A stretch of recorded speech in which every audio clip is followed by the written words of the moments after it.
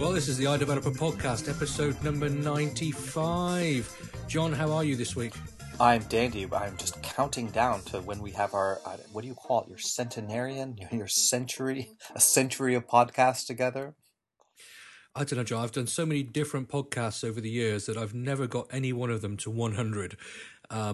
I normally get to about 40 and sort of change track or normally, well, with this one, we were the, what were we called? We were called the Mac Developer Podcast, weren't we, or something, or the Mac Developer Network Podcast or something, and then we changed it to iDeveloper whatever. So we've been going on for quite a long time, but we just keep changing the name and going back to number one.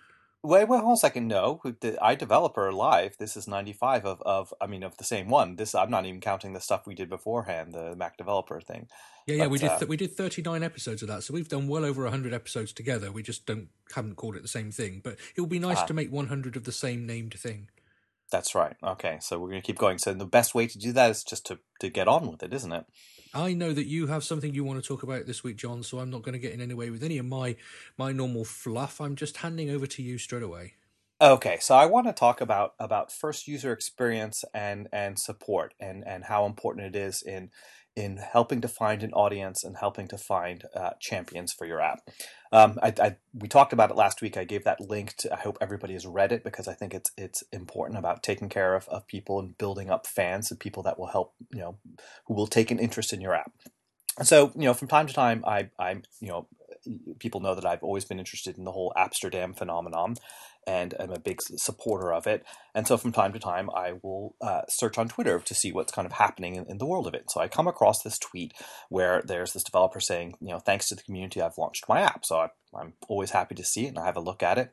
And it points you to a Vimeo, which is talking about a game called Zoom It. And it's a very, very clever idea for an app and a pretty good execution for it. And so the gist of it is it's a game where you take a picture of something and then you zoom into a very tight crop of something and then you send it to someone else, and it's a turn-based play where they have to try and guess what it is in as few tries as possible. So if you look at it, you say, I have no idea what it is, and then it will zoom out a little bit to reveal more of the photo, and you keep going, hopefully guessing it beforehand, and you can share the results, you can chat with the people. So it's social built, it's gameplay that's built on having opponents, right? And something that anybody who knows Memory Miner, this is a big thing that I did with Memory Miner, this idea of taking a picture, zooming in tight on it to look at some detail, and then seeing the context when you zoom out. So of course, absolutely predisposed to love this game because of the nature of it and the fact that it's made in Amsterdam.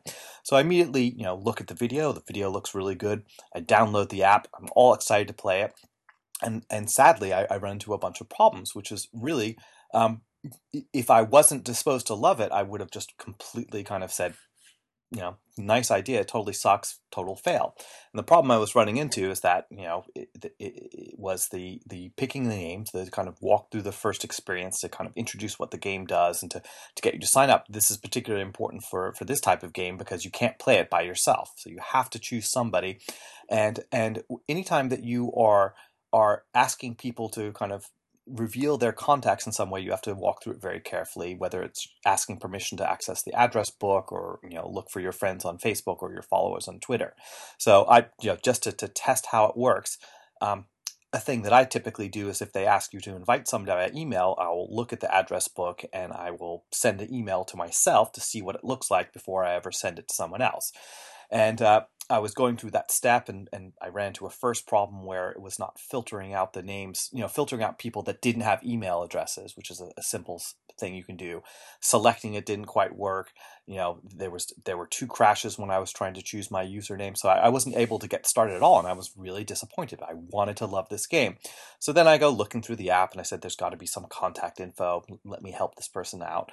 And I did indeed find it. And I sent email to the person and explaining the problems and giving screenshots and stuff, basically doing what I would want for somebody to do to me and what in fact people have done for me when I first launched Memory Miner. I was very pleased that people would take the time. I was always pathetically grateful when they would.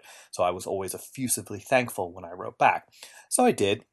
And he revealed that there were indeed problems with iOS 7 that didn't exist in iOS 6, and he started the game with me, and I was able to actually see what it is. So I did play the game. I did find out that it was fun, and I guess the whole point of this is to be able to say, is to illustrate something that you said at the Objective-C conference, and that, there are people out there. You will find people who will want to help you, warts and all, and that was the case for me. And most people won't. Most people will not spend more than 3 seconds. And even to have gotten as far as I did, I want to say that he did things right. The video that explains what the game does. I think it's a nice style of kind of hand-drawn looking thing, so almost like a cartoon, which is really good because it allows you to paint in your mind what you think it's going to be. So all those things were really good. It was just it totally fell over, and it's painful to watch when somebody has a good idea and the start of good execution and doesn't make it work. And I think as software developers that want to help each other, this is something I think that we could actually do on the podcast, or people could do themselves. Just randomly pick an app in a category that you like, have a look at it, and give good karma. Go out and go to the trouble of helping somebody, critiquing them. And so I did this. He was very grateful. He told me that he had submitted an app with the changes and the bug fixes. So we'll see how it goes.